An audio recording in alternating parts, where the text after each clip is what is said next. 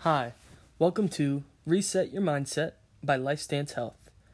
Myself, Dwight Thompson, and my co host, Nicolette Lienza, will bring you conversations with leading LifeStance Health professionals who will help guide you on your journey to positive mental health and well being. At LifeStance, we believe in the three pillars of mental health: mental flexibility, mindfulness, and resilience.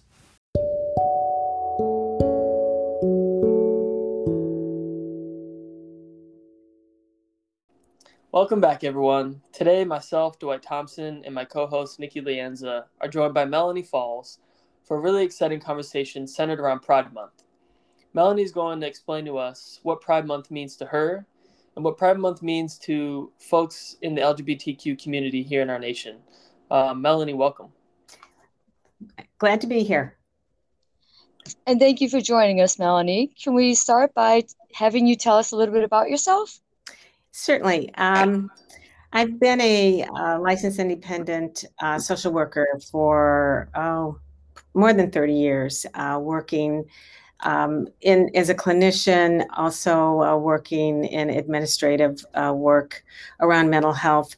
And one of my major focuses of work is to understand, work with the LGBTQ plus community, which has been undergoing many changes over the time that I've been involved in this work.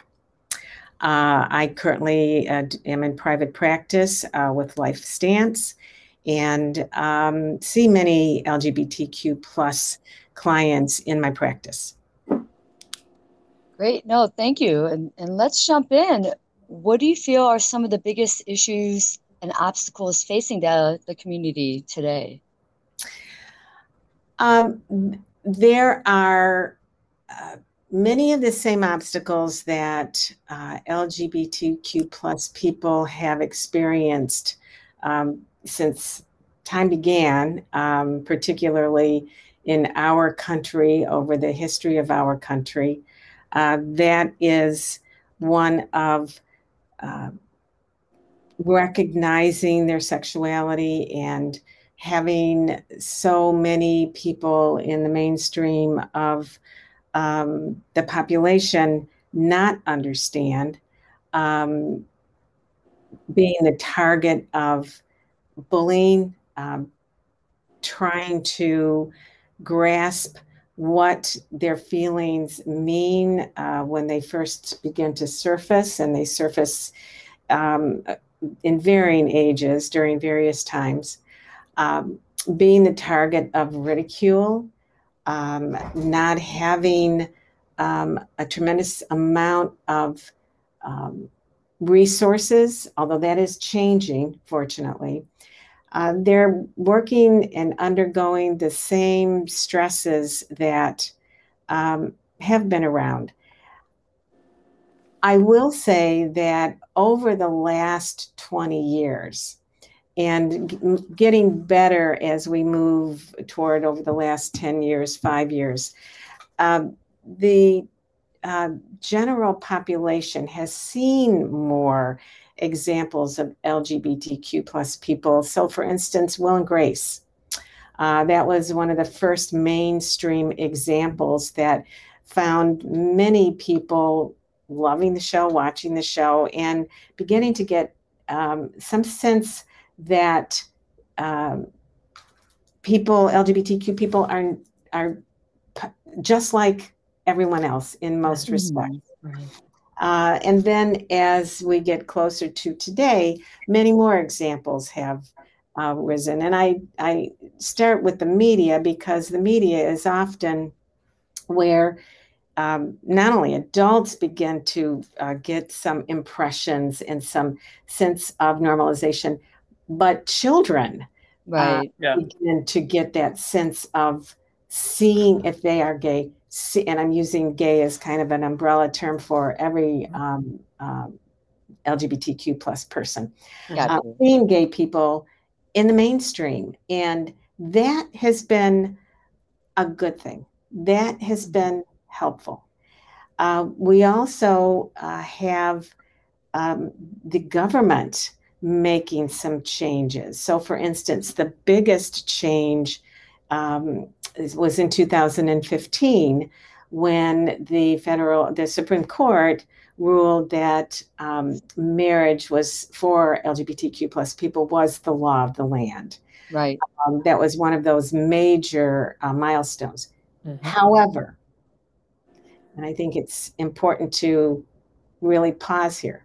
However, that does not mean that it turned the tide for people and that we are all equal. In fact, along with the historical challenges, we are currently experiencing a backlash, I would describe, where certain groups of people really are going on overdrive to try to take rights away, especially from transgender people. The LGBTQ plus community has seen some progress, but that does not necessarily include the transgender community. Yeah. And we know that we are discovering, and more transgender young people are coming out. And as that happens, their existence becomes severely challenged. There are 20 plus states right now who in their state legislatures are trying to pass laws that very directly discriminate against against transgender people around sports, around medical care. So we have the old challenge and we have a more vehement new challenge. Melanie, the word that you continue to utter and that we continue to hear is challenge, right? And so I think it's important to be transparent about the fact that, yes, the progress that you pointed out, some of it is tangible and real, but challenge, like you said, challenge, there's so many times. And to me, hence the reason for Pride, right?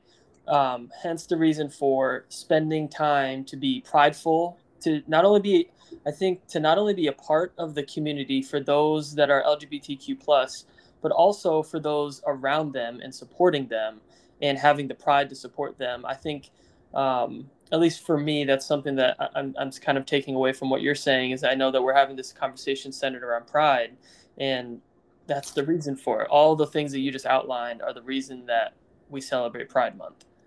Exactly. And what you refer to is allyship, meaning that those who support the LGBTQ plus community, our allies, our heterosexual allies, our straight allies. And ally doesn't mean only accept. Right. Ally means celebrate. Yeah. Mm-hmm. Celebrate that uniqueness and affirm the person. So I in the time that I've been working with this community, I have recognized a movement to acceptance, to celebration, and that is what Pride's about. The first Pride, some people know, but many people don't, was in 1969. It was at the Stonewall Inn in New York, where a group of transgender people, predominantly, began to say, no, enough. We are not going to take this. And actually, there's a T-shirt that's going around. The first Pride was a riot. And it was a riot that said, stop, we're not going to take this. And since it's evolved into the celebrations that you see now, and every year I've been to Pride, probably for 25 years now in various cities. Every year, more and more straight folks are coming, more and more allies are coming. Yeah. And that is a real good thing, a support for all of us. Honey, I agree with you 1000%. Allies are so important to the community. Can you tell us a few ways that allies can do more for the community? Yes, there are so many ways. I think this is a place to say that every family, and I usually don't talk in hyperbole, and this isn't, every family has in their family someone who is LGBTQ plus. They may not know, but they do, because every LGBTQ plus person is born into a family. Families, the comfort with coming out or not for young people is often very complicated and very tricky, and oftentimes it depends on the kind of atmosphere they have grown up in and what parents have conveyed about their feelings around homosexuality, transgender. Parents never know when children are listening and it is pertinent to them or pertinent to perhaps a friend that they have. So I would say, to begin with, I would invite every parent or everyone planning to be parents to really examine their beliefs, their belief system about this topic, and seek to understand. And there are many places you can go to understand. So that would be a very fundamental foundation. Allies can do so many things, from frankly being brave enough to speak out when they hear slurs, and they are pretty consistent and constant if you really listen for them and stop and say, well, what a faggot. No, that offends me. Please don't use that kind of language. Take some courage, but it's very important. So that's a very organic thing that can be done. And then we've got many organizations, many things that allies can do to volunteer. What organizations? What kind? Can you list a couple? Well, there are many. They range from local organizations all the way to national organizations. For instance, starting locally in this Cleveland area, which is where I'm from, there is the LGBT Community Center. That's an amazing center for sure. It's an amazing center, and it's on Detroit Avenue in Cleveland, and it serves youth all the way to seniors. There's a very, very active senior program there. At the state level, there is Equality Ohio, and Equality Ohio works with the state legislature. They have a legal clinic in Cleveland that people can access from all over the state to help LGBTQ plus people understand their rights and what to do if they feel they've been violated. And then there's the Human Rights Campaign, and the Human Rights Campaign happens to be an organization that I have volunteered with for about the last 20 years, and now sit on the board of directors.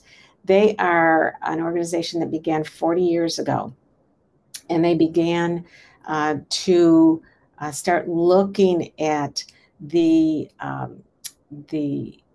legal issues around discrimination of LGBTQ plus people, but they have expanded to now have a very 501c3, which is a service side.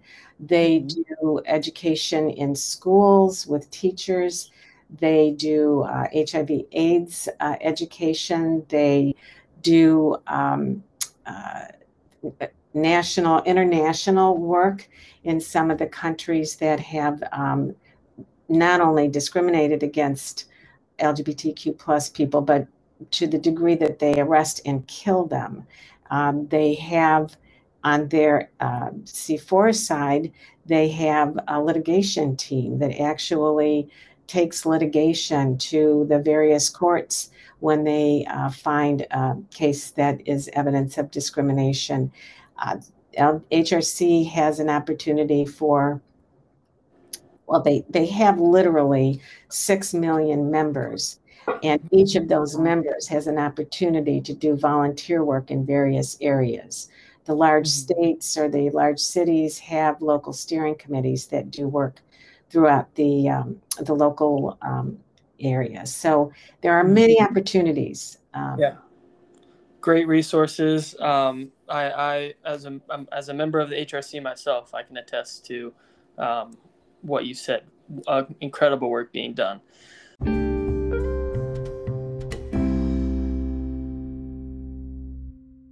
One thing I kind of want to shift to is when we talk about allyship and sort of piggyback off of what you kind of referred to, my biggest takeaway from that was the support for kind of carrying the baton, if you will. You know, a lot of conversations sort of center around the LGBTQ plus community and pushing for rights on their own. But I think a lot of times where change really starts to happen is when folks that aren't part of the community are supporting that community and really doing the legwork. Right. Right. And so, and I think it's important for listeners and anyone listening to this to really take that seriously, because certain communities can scream all they want, but you know, if the rest of the community around them that's not physically a part of it isn't doing the work, then nothing's going to happen, and that's just the reality of it. Exactly. You're so right. The straight community, the heterosexual community, the allies go by many kind of group names. Sure. They are, in many ways, can be the heroes of the movement, and in many ways have been the heroes of the movement. And that isn't to take away from LGBTQ plus people who have risked their lives, and many have. It isn't to take away from that, but I think it's to lift up the straight community and say, you are important. You are often the door that you can give us to walk through, or the partner that we need to continue to move forward. President Biden, when he was Vice President Biden in 2014, in a news interview, was asked, do you support marriage equality? And he said yes. Well before he was supposed to, by the way, in terms of what the administration was asking. But just that interview opened the door. It swung it wide for people to listen, to understand, and to really get ready. There were many other things that helped, but to get the country ready for the next change.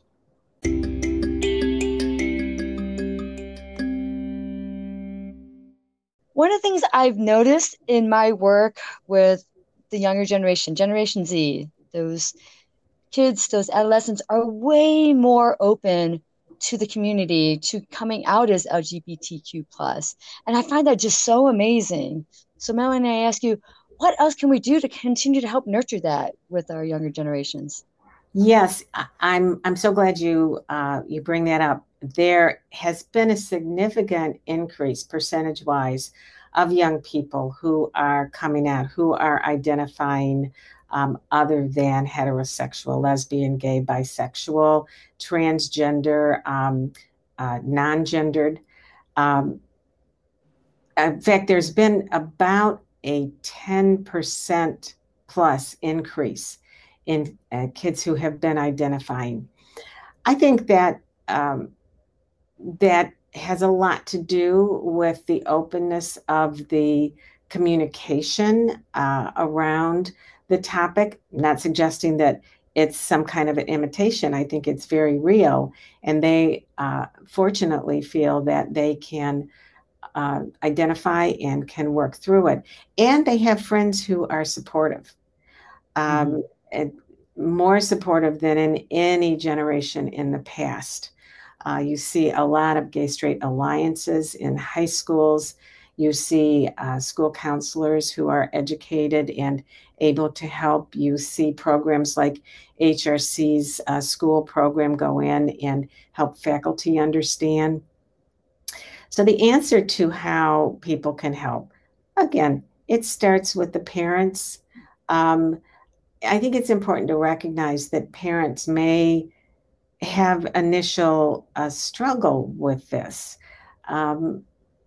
Parents in general envision their kids to grow up as a girl or a boy, and 21st century aside, we still identify, certain characteristics around those genders.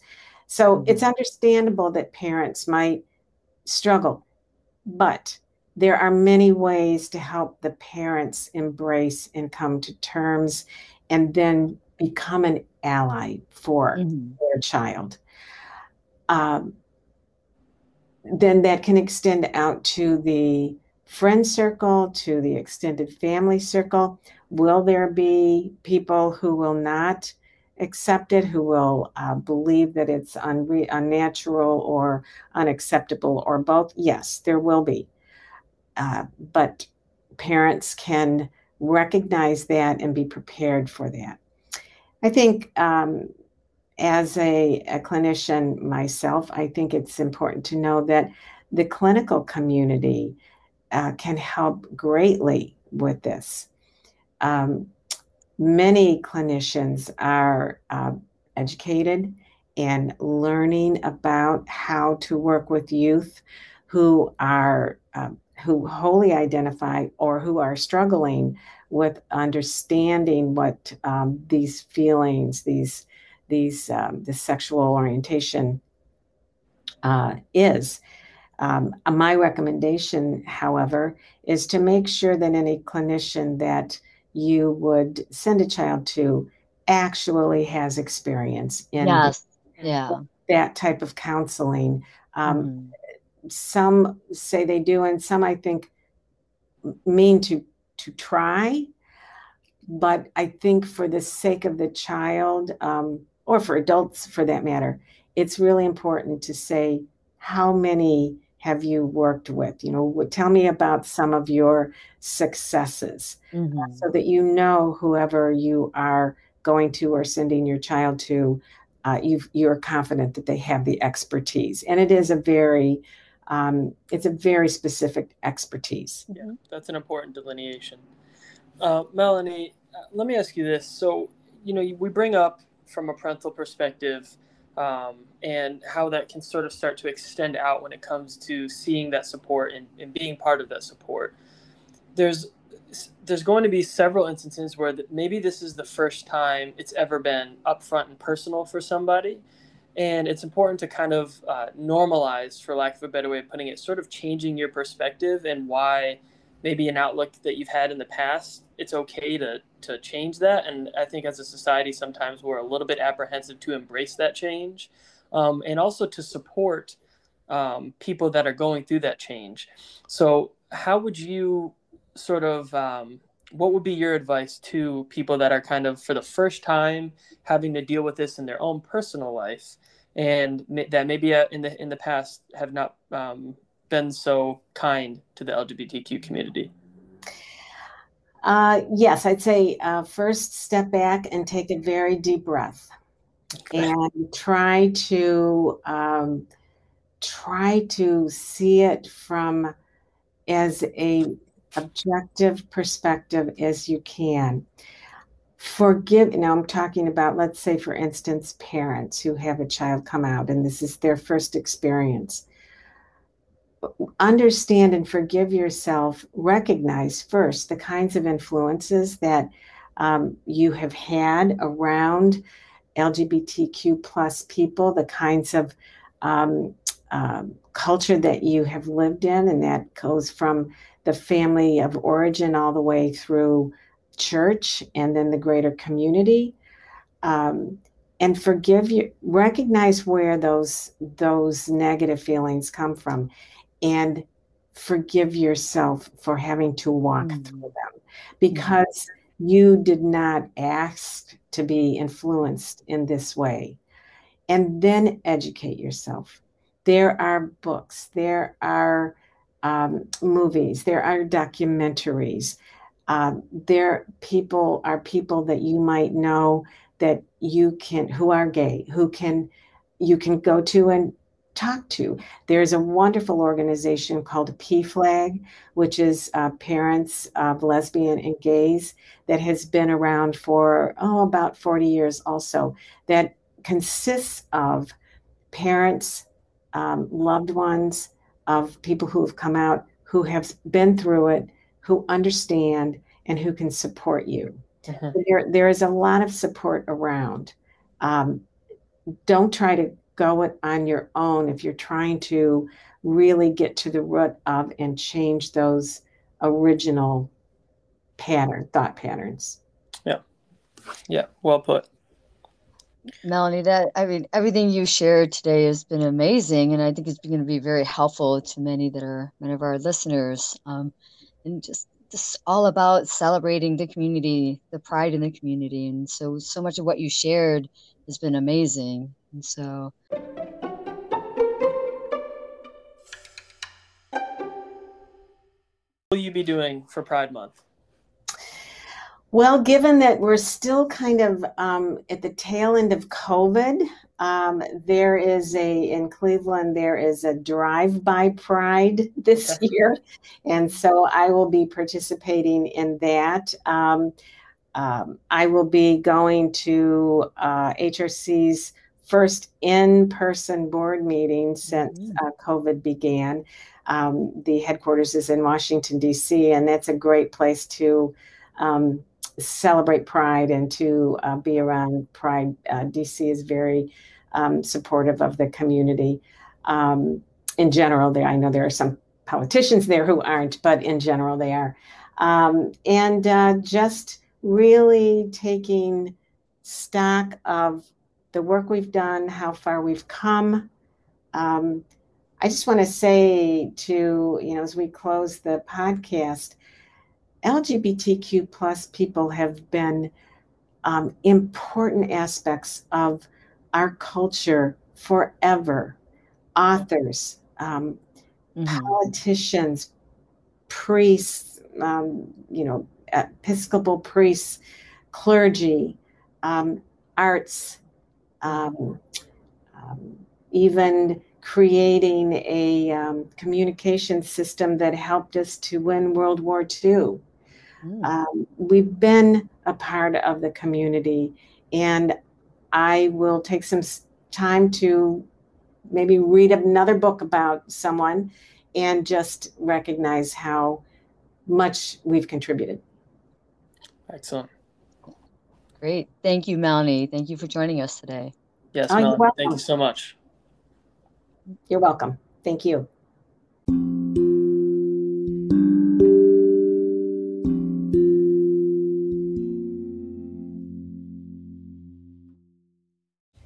Thank you for listening. As always, our podcast, Reset Your Mindset, can be found on Apple Podcasts, Spotify, Anchor, or wherever you get your podcasts. For more information on our practice or to schedule an appointment, please visit lifestance.com. That is lifestance.com.